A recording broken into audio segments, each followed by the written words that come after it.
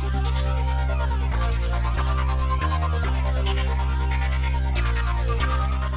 everybody, and welcome to another episode of Adventures in Angular. This week on our panel, I guess it's just me, Charles Max Wood. I finally got my voice back, so I'm going to be recording the audiobook for my book. But we're not here to talk about that. We're here to talk about Jamie. Jamie Perkins is our guest. He created PodFan, which is a system for... Maybe you should give the elevator pitch instead of me trying to fumble my way through it. Yeah, sure. It's membership for podcasts. So you can distribute a private feed. You can accept recurring donations, that sort of thing. Oh, nice. This episode is sponsored by Sentry.io. Recently, I came across a great tool for tracking and monitoring problems in my apps. Then I asked them if they wanted to sponsor the show and allow me to share my experience with you. Sentry provides a terrific interface for keeping track of what's going on with my app. It also tracks releases so I can tell if what I deployed makes things better or worse. They give you full stack traces and as much information as possible about the situation when the error occurred to help you track down the errors. Plus, one thing I love, you can customize the context provided by Sentry. So, if you're looking for specific information about the request, you can provide it. It automatically scrubs passwords and secure information, and you can customize the scrubbing as well. Finally, it has a user feedback system built in that you can use to get information from your users. Oh, and I also love that they support open source to the point where they actually open sourced Sentry if you want to self-host it. Use the code DevChat at Sentry.io to get 2 months free on Sentry's small plan. That's code DevChat at Sentry.io. I've met a few people who have had issues with Patreon, which seems to be the way that people tend to get the recurring payment thing. So it's nice to see there are other options out there. Yeah, it was meant to be just an alternative and a purpose-built platform for podcasts specifically. Yeah, and I hate to complain about Patreon on the show, but they've kind of come around a little bit at a time to podcasters. So having a purpose-built thing is really nice. Yeah, it just seems like it was time, you know? Yep, absolutely. So it's built in Angular. I think that's how we kind of got this thing together. You said, oh, I built it in Angular. And I was like, well, come on the show and tell us about how you built it. So what's your stack? What are we looking at here? And how long did it take you? Yeah, so I built it with Angular Fire. So it's a Firebase project. Mm-hmm. Angular Fire is just awesome. I love it. I definitely spread the good word about Firebase and Angular Fire to anybody who wants to listen. It's not without its challenges, but as far as being able to build something really fast, I think it's a great way to go. I started building it in December of last year, and I finished in like July, had a beta in July, and then I pushed out a few more features and officially launched it in September of 2019. Oh, nice. So start to finish pretty fast for, an entire platform, I think. Yeah, I think so too. I mean, I've been working on another SaaS project, and I think it's been almost 2 years now. So you usually don't hear about that fast to launch. I'm assuming it's making you some money as well? Hardly any. Yeah, it's been more of a learning experience than anything else, but it was still great to learn the Stripe API, and I definitely dove into SSR with Firebase at a pretty detailed level. So that was interesting too. Can you do server-side rendering with Firebase? Yeah, you absolutely can. And PodFan is a great example of it because all the pages I wanted to have great SEO. And so any PodFan page, if you look at the source, you'll see it's all there. Comes right from the server with all the content. Nice. Yeah, how much work is it to get started with Firebase? Because I haven't done a ton with it. I've kind of played a little bit with FaunaDB, and I've looked at some of the offerings on like AWS and kind of cobbled some things together, but I haven't used Firebase much. I'd say it's pretty easy. There's just a couple caveats that you should keep in mind before you decide to use Firebase for your project. And I think the main one is search, because it is a NoSQL database, but also you can't have like Mongo has a really nice like regex query that you can use to do like queries, which is like the SQL equivalent of a like query. Firebase doesn't have that. You can't really do search. So they suggest using a third-party tool called Algolia or Angolia. I can't remember how it's pronounced. Algolia. Yeah, so they suggest using that. Search isn't a huge part of what PodFan does, so I didn't dive into that. But basically what you can do is add extra fields that sort of that match more terms for each document that you have. And that's kind of like a easy way to optimize search. But as far as just getting started with Firebase, it's really easy and fast. If you don't know ArcGIS very well, when you start, you're going to be a total expert at it by the time you're done. Because everything's observables. Firebase, for those who don't know, it's a WebSocket connection. So anytime a document gets updated, it's updating real time in your app. Right. And observables are the perfect way to interface with those streams. And so it's really cool to use the app and watch all your changes happen immediately. So I really enjoyed that. Right. So when you're using Angular Fire, does it provide you with the observables? Or Yep. Yeah, it's basically the observable layer on top of Firebase. Does it give you shortcuts for some of the more common stuff, like if you're updating content or a field or something like that? Or do you have to wire it up from the observable? I would say you'd wire up everything in a service that kind of makes those shortcuts for you, but it's already really, it's about as simple as you could possibly make it from an API standpoint. Yeah, makes sense. So I guess the other question is how much does it cost to run something on Firebase? How do they work out the pricing there? So that's the cool thing too. I think I'm on the Blaze plan, which I haven't paid anything for yet with my traffic. Right.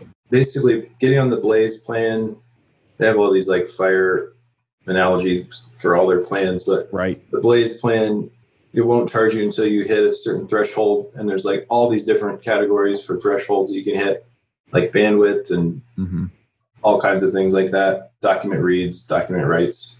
But it allows you to access third-party APIs and cloud functions. That's one of the snags you'll hit early on with Firebase is you'll try to hit like the SendGrid API and you'll get an error, and it's because you have to upgrade to the Blaze plan. I gotcha. So you can't hit the SendGrid API unless you're on the Blaze plan then? Just any external API from the cloud function, you have to upgrade to at least the Blaze plan before you can do that. Makes sense. So on the free plan, is that really the main limitation, or are there other limitations there too? Or is the Blaze plan free? I haven't run anything yet. And for all intents and purposes, it has been free so far. I haven't paid anything yet. So it's a pretty generous free tier, I'd say. Nice. So what kinds of things did you run into building PodFan? Like what issues came up, or what kinds of things did you run into while putting it together? I'd say the hardest part was server-side rendering. And there is a schematic for that. And that makes it a lot easier, but then integrating it with Firebase is a little tricky. You can run into some weird issues. James McDaniels, who maintains Angular Fire, made a really nice tutorial on how to do it. And it worked pretty well. I think I hit some snags. Every different use case is going to have different snags. And so you can't really hold them at fault for not, predicting every single thing that everybody's going to run into. But that was the trickiest part, is just getting that to work, because trying to debug that, it's like a 250,000 line file that Webpack generates. It's just about impossible, because it's like a different, it's JavaScript, but it's really hard to interpret if you're not familiar with Webpack. So getting through that was the trickiest, but once you get through that, it wasn't too bad. So what kinds of edge cases did it not handle well? Well, so Firebase is distributed in a few different packages, kind of like how Angular is. There's like a bunch of different packages. They're all namespaced under Angular.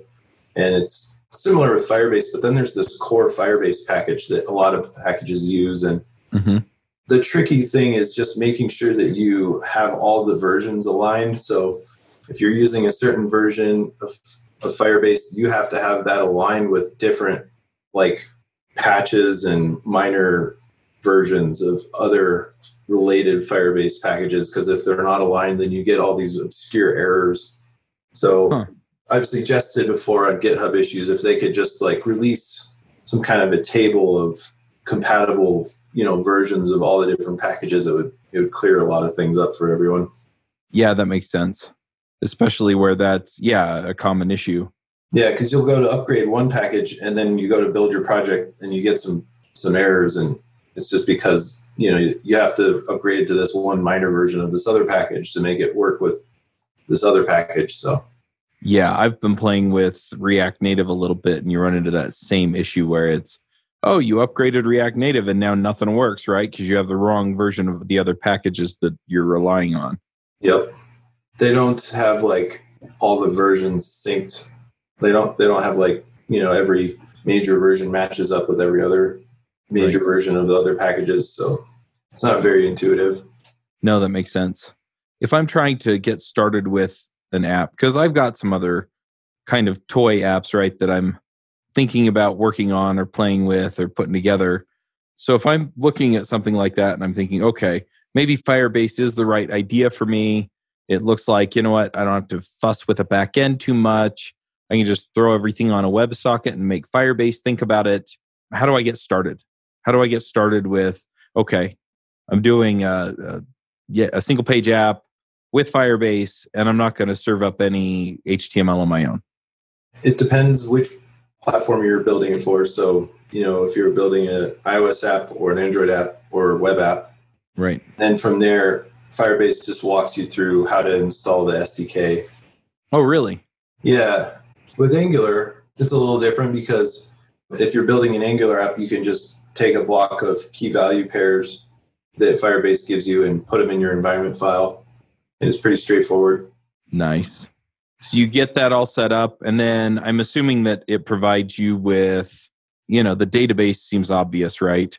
Well, there's two different database options. There's the real-time database, which is like their legacy database, and then Firestore, which is what they're working on, which is like the current database. And they're pretty much the same, but Firestore has some newer features. Okay.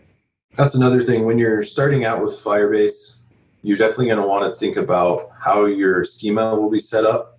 The thing about Firebase is that your whole database is exposed. Anybody can, if they understand the API, they can make requests from anywhere against your database. And the thing that protects it is your security rules. So you structure it such that you can protect your data with security rules. So like every user that creates data on the app, you store it under that user subdocument and subcollection, so that you can write a security rule that says you can only access this data if you're signed in, or you can only write to this data if you're signed in and your ID matches the user ID. Right. So that does introduce other challenges, like querying across documents that are all under user collections. Mm-hmm. And they just released, well, not just, I'd say within the last 6 months, they released collection group queries, which make that a lot easier. So it allows you to query all those subdocuments. Otherwise, you kind of have to basically duplicate your data across multiple collections so that you can query some, and others are protected, like write protected. Yeah, that makes sense. So you get in, you're storing your stuff. You can set up rules for who can access what. How do you handle authentication on your app? Yeah, so they have a really nice authentication API, something like you get from Auth0, or Cognito from AWS, where you can use federated identity providers like Google and Facebook and GitHub. Okay. And there's even an anonymous login, which is nice for certain use cases. Yeah, it's pretty easy to set up. I was really impressed with how easy it was. Yeah, that makes sense. I've been looking at Auth0 for some of my stuff, and you could use Firebase too as just an auth service for your app. That makes sense. And you can do that on the Blaze tier. Yep. The only thing I thought was a little quirky about it was I added password authentication, and the password requirements that are built in are really weak. Like, I think it requires you to just have 8 characters. You don't have to have like special characters or anything like that. And so I added extra requirements on top of it for Podfan. Did you have to do that within Angular, or did you set up rules in Firebase? How did that work? It's just on the front end. So you basically can't, the front end won't let you create a password that's too weak. I gotcha. So yeah, so it sounds like you've kind of got all the tools you need in your toolbox for something like this on Firebase. What other options are there? It sounded like you had some, what do you call them? It's like Lambda functions or Azure functions. Yeah, Cloud Functions and Cloud Functions. Yeah. So you write those in JavaScript, I assume? Yep. It's just like Node Express. If you're familiar with Express, then it's really simple to write cloud functions. The cool thing about Firebase 2 is the cold start time is about as short as I think I've seen anywhere. It's a lot faster than Azure. I don't know how it compares to AWS, but it's like a 10-second cold start, which is pretty good. And a nice little hack that I figured out, you can basically have like one cloud function, which is like an umbrella for a whole bunch of other cloud functions. So you just like can pass like an enum of what you want it to do, and then interesting. That way the function stays alive a lot longer because it's a multi-purpose cloud function. That's interesting. So you can actually set up a cloud function that calls other cloud functions. Is that what you're? Yeah, it's just one umbrella function that calls a bunch of other functions. Right. And so then that one is kept alive because it's being hit more often. Exactly, yeah. Can you set up cloud functions to run off of your Firebase database? So like you put something into your Firestore or delete something out or whatever. Yeah, you can set up triggers for those. Yep, on create, on write, on create, on read, on update. Maybe not on read, but all the ones that you would expect. Right. Do they have like a generic on change? Mm-hmm. That would do like create or update or maybe even delete? Yeah, those are really handy for, it can make a cloud function a lot simpler or if you don't want your app to make a round trip to a cloud function, because they have what they call callable functions. So it's like hitting an API endpoint from your app. But ideally, you just want to use the Firestore connection because it's always open. It's a WebSocket connection and it's super fast. So what you can do is architect your app so that you're updating documents in Firestore, and then the cloud function triggers will run when documents are written or updated. And all that happens asynchronously in the background. Your app doesn't have to wait for it. Right, that makes sense. And it also seems like then you could have a trigger on your Firestore that goes and does something else that updates another document in your Firestore. Yep. And then the way Firebase is set up, it would actually then send the update back up the WebSocket and let you know, hey, this got updated. Exactly. Yeah, because if you are subscribed to an observable of any document, if that thing gets updated, you're going to know about it. Yep. That makes sense. You can set your subscription level then so that it's not if any document gets updated, but if any of these documents get updated, or if anything under this rule gets updated, notify me, but ignore everything else. I don't want to know about it. Yeah. So probably you would be subscribed to a certain collection or just a single document. You wouldn't, usually you would only have a few subscriptions simultaneously. Right. Now, does it also allow you to connect to like block storage? So we're talking, what's the equivalent, S3 on Amazon or... Yeah. I don't know what Azure calls there, but yeah.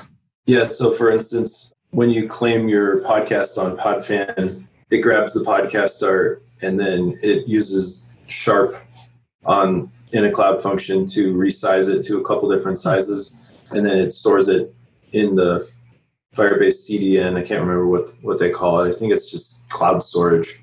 Mm-hmm. And then generates a simple URL to access the different files that are generated. And so your Podfan page will load a lot faster. You won't have to go fetch the 3000 pixel by 3000 pixel image that's served from the RSS feed. Yeah, that makes sense. Yeah, the RSS feeds. I think that's so funny. Apple requires a 3000 by 3000, and then you look at it on your page or on your phone, and it's this tiny image. And I'm just like, yeah. So you needed one that big? Really? Yeah, and the iTunes API resizes them to like 3 or 4 different sizes. But then anybody who's just fetching your feed is pulling down, this huge image file. So yeah, I've never quite understood that, because they pull down the huge image file on their podcast app, and then the podcast app, I'm sure, resizes it too. So it's like, I don't need this giant thing. Probably has, if it just uses the iTunes API to get it, it's probably a little quicker. So I think they resize it to 600 by 600 and 100 by 100. I guess the other thing is how is Angular as far as helping you create a good customer experience and things like that? Because a lot of times we talk about the technical stuff and, okay, how do we connect and WebSockets? We've kind of talked our way through a lot of that, but then it's, all right, now I've got this thing on the back end that I'm talking to and sending things to. But if people don't want to use my app, it doesn't do a whole lot of good. So yeah, what does Angular give you on that end? So I think the best benefit of Angular is just the snappiness of using an Angular app. It's just super fast because all the routing's done on the front end. So when you combine that with SSR, you get the SEO benefits. Right. But yeah, just the snappiness. And then the other thing I would say is the integration with observables is really nice. It comes baked in with Angular and it just meshes really well with so many things. Gotcha. Hey folks, this is Charles Max Wood, and I just launched my book, The Max Coder's Guide to Finding Your Dream Developer Job. It's up on Amazon. We self-published it. I would love your support. If you want to go check it out, you can find it there. The Max Coder's Guide to Finding Your Dream Developer Job. Have a good one. Max out. Are you using anything like Angular Material or Angular Bootstrap or something for your design? Yeah, so I did use Bootstrap as my grid and like CSS utilities. A lot of people talk about how great Tailwind is. I got to say, Bootstrap 4 has awesome utilities in it. Mm-hmm. And if you just want to use it for the utilities, you can use it the same way you use Tailwind. So I use like Flex utilities and just the grid. You get responsiveness out of the box. And then I'm using Material for like buttons and forms and stuff like that, dialogues. Gotcha. What's your process? Because a lot of people that I've worked with and some of the projects I've worked on, you work on a team and you kind of have this shared process or this shared methodology for doing stuff. If you're working on a project kind of nights and weekends, how much time were you able to commit every week? And what did your process look like as you built this out? It was a highly technical, super organized process of writing features down on a whiteboard and crossing them off. Yeah, that was pretty much it. Like, and I wouldn't even call them features. I would call them epics, basically. Yeah. My day job is like everything broken down into every little piece that you need. Yeah. I would basically just write an epic on the whiteboard and then cross it off when I got done with it and just try to organize it in a way that, you get whatever it's depending on done first and then move your way up the dependency chain. Yeah, that's kind of the way that I've built the things that I've built on my own. But for the podcasting software that I've been working on, I eventually hired a developer to help me with it. And so, yeah, then it's been a process of breaking it down, right? It's like, okay, but it is nice when there are two of you because you can just talk through the epic. You record the call and he's got everything he needs. The issue is now I'm going back and I'm nitpicking. Okay, this isn't coming from the right email address. I need this text in here, right? And working through that. So yeah, I'm assuming that the process was pretty similar for you.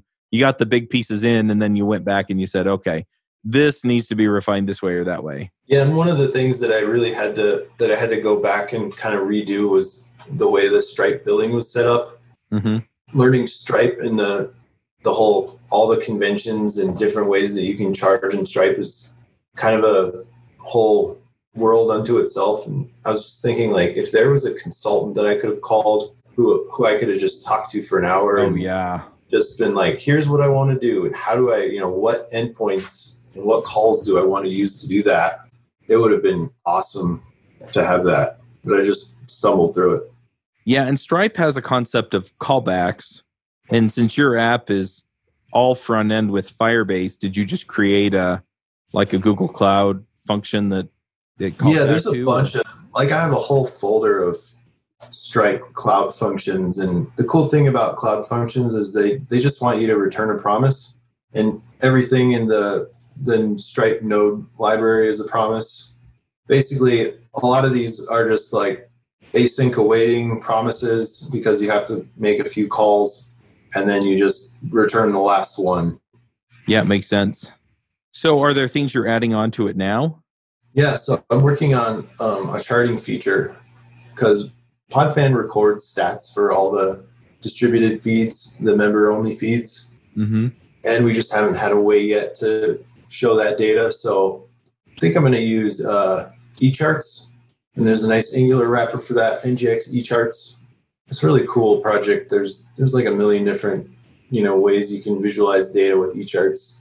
I've been pretty impressed by it. Yeah, that'll be exciting to see, because that's the one thing I used Patreon for a while, and it was kind of a pain in the butt to manage. And I've been looking at buymeacoffee.com, and I kind of set that up on the website, but it's pretty simplistic. And I'm kind of liking the idea of putting up a private feed, right? And then just telling people, hey, look, come in, give me $10 a month or whatever, and you'll get access to, whatever it is that I'm putting out on this feed. And I don't know if that would be necessarily like, here are outtakes from JavaScript Jabber, or if it would be more along the lines of, hey, because I have a career podcast that I've been working on getting together. And so I don't know if I would put something together like that, where it's like, hey, look, first episode of the week is free, second episode of the week is paid, or whatever. I don't know. Yeah, and there's a lot of different ways you can do a member-only feed. I mean, you can release content in advance, you can release an ad-free feed, or you could do bonus content. So there's different ways you can come at it, depending on what's right for your audience. And then in terms of just donations, like Buy Me a Coffee, I think they take 5%. For what it's worth on Podfin, if you're just collecting donations, Podfin doesn't take any percentage. It's just the Stripe transaction fee that comes out of whatever you're getting paid. Yeah. I think that's the revenue model, though, for something like Buy Me a Coffee. And you mentioned that you're not really making a lot of money off of Podfan. Yeah. But interestingly, most people are using it as a member-only feed distribution tool. Mm-hmm. So I think there's more. I think most people don't make a whole lot of money just accepting donations. Right. I think it's more when you're saying, here's some extra content, and to access it, you just have to become a member at this tier. Right. That makes sense. And I've been thinking, too, about doing like how to keep current, right?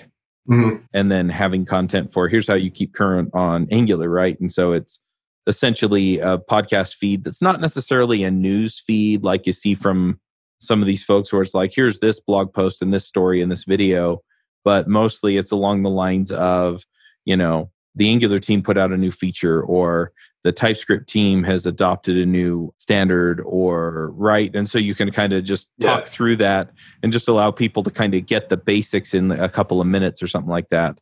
Yeah, that'd be pretty helpful. I've thought about putting something like that together, but then part of me thinks, well, I'll just put it out as a podcast for free. I don't know. Yeah, it's a tough thing to solve, that's for sure. Yeah. Not easy. Yep. Well, and I want to help people out. I mean, I'm really kind of on a mission to help people be successful. And so if I'm putting it behind a paywall, I'm not helping as many people. But then I've also got to pay the bills. So, yeah. Yeah, it's a tricky line to walk for sure. Yeah. And if you ever have any ideas about something you'd like to do and you don't know of a platform that provides it, I'd love to hear it, because I'd love to fill those niches. Yeah, absolutely. Well, and I'd love to see you making money on this thing. So I appreciate it. Yeah. Cool. So are there any other aspects of building this app in particular, or working on Firebase, or anything that we haven't discussed? I think I covered the main parts. I think the thing to think about mostly when you're working with Firebase is how you model your data so that you can write security rules for it. Mm-hmm. And I should mention that they have it really well documented.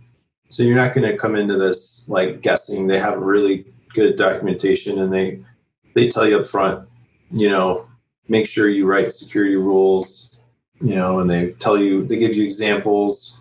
They're constantly releasing new features for it. So it's definitely alive and well. It's, it's always being updated. So it's pretty cool. Yeah, I guess that's one other thing that I'm a little curious about is the stats, right? Is you mentioned that you're collecting statistics on feeds. Right. And that's something that I've kind of wanted to pull together. And so... Yeah, that was tough too, to get it to record like stats accurately. There was a lot of work put into that to make sure that those stats are as accurate as possible. And do you just have a cloud function for that, or? Yeah, so there's a cloud function that when it publishes the private RSS feed for the member, there's a URL to request the audio, and that's like a relay. Mm-hmm. It actually sends back the audio, but it records the request. Right. That makes sense. Same thing for the RSS feed, I'm assuming. Yep. It relays around to Podfan. make sure they can access it. And then yeah, well, the RSS feed is under PodFan. Right. It's just like an API endpoint basically that serves XML. Yep, that makes sense. Very cool. You should check it out if you get a chance. Yeah, I think I will. I'd love to do some extra content and just put it up there and see where we end up. Yeah, cool. Well, I've really enjoyed the show. I think you do a great job on it. A lot of good stuff. Well, thanks. I appreciate that. The shows are a lot of work, believe you me. Oh yeah, I know, and that's the challenge is when you set up a Patreon or a PodFan or something, it's like, well, here's another thing that I have to do. Yeah. And when I built it, I did that with that in mind, trying to make it as simple as possible. And I have some resources on the site how to like provide rewards that are all digital, that are still valuable to your listeners and things like that.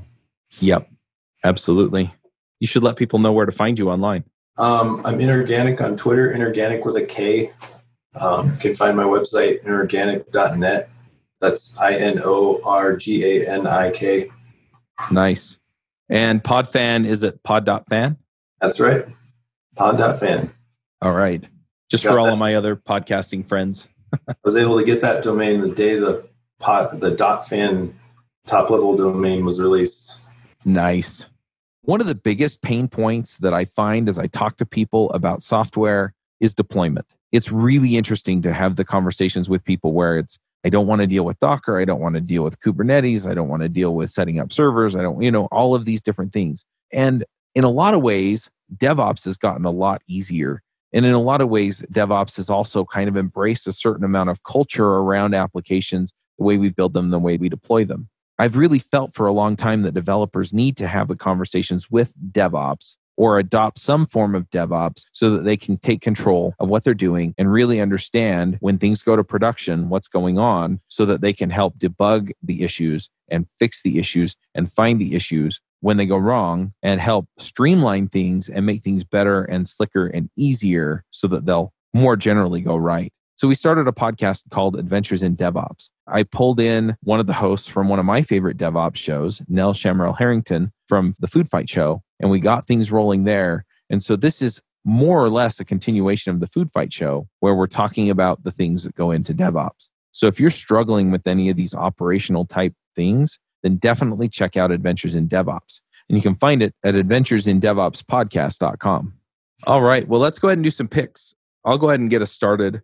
I've been listening to a book series that I read probably when I was like 12. And somebody picked it on one of the shows. I don't remember which one. And it might have been Adventures in Angular, in which case I guess you all will get double the picks. It's the Magician Apprentice, Magician Master. It's the Rift War Saga by Raymond E. Feist. I went and looked at his website and I had to stop myself from emailing him and saying, can I help you with this? Because his website is, it looks like it was built in it probably was built in the 90s and it looks awful, but the books are awesome. So yeah, I've really been enjoying that. It's been so long since I read them that I honestly don't remember any parts of the plot. So it's like listening to them for the first time on Audible. Cool. And I'm really, really dealing with that or enjoying that. Feist? Feist. Feist. Yep. It's the Rift War Saga. I'll put a link here in the show notes. Cool. I'd love to also see them turn this into like a TV show or something, but that'd be cool. Here, I'll put a link to his website too, so you can all suffer through it like I did. And then the other pick I have, there's a game that I've been playing on my phone for a long time. It's called Kingdoms of Heckfire. Yeah, dumb name, fun game. And I've really enjoyed those. So yeah, I'll pick those as well, or pick that game as well. What type of game is that? There are a lot of them out there where you essentially build an army, join a clan, and then go fight other people on the map. Kind of like Clash of Clans. Kind of, except Clash of Clans, you're typically looking for somebody else's city to go and attack, and then you set up the strategy on how you're going to hit them.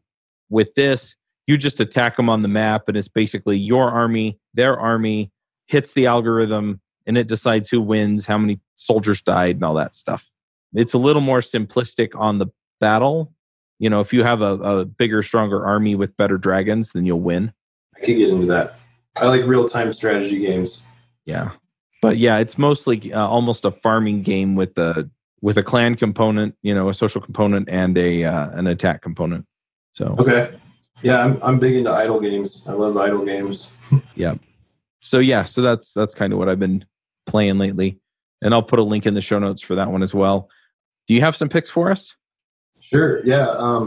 I've been playing a lot of Free Cell, but there's this company called Skills, and they have a whole bunch of apps that are just different games that you can play competitively, and Free Cell is one of them. So you can actually bet money, and I haven't done this. I've only played for the in-game currency, but they pay out a lot of money to people who are like really good players, and so you can like throw down a few dollars and play some games, and they score. So when you go to play a game, you're playing the same hand that the other person gets, and then you get scored based on like how quickly you can play, like how quickly you can win, things like that, and then the higher score wins.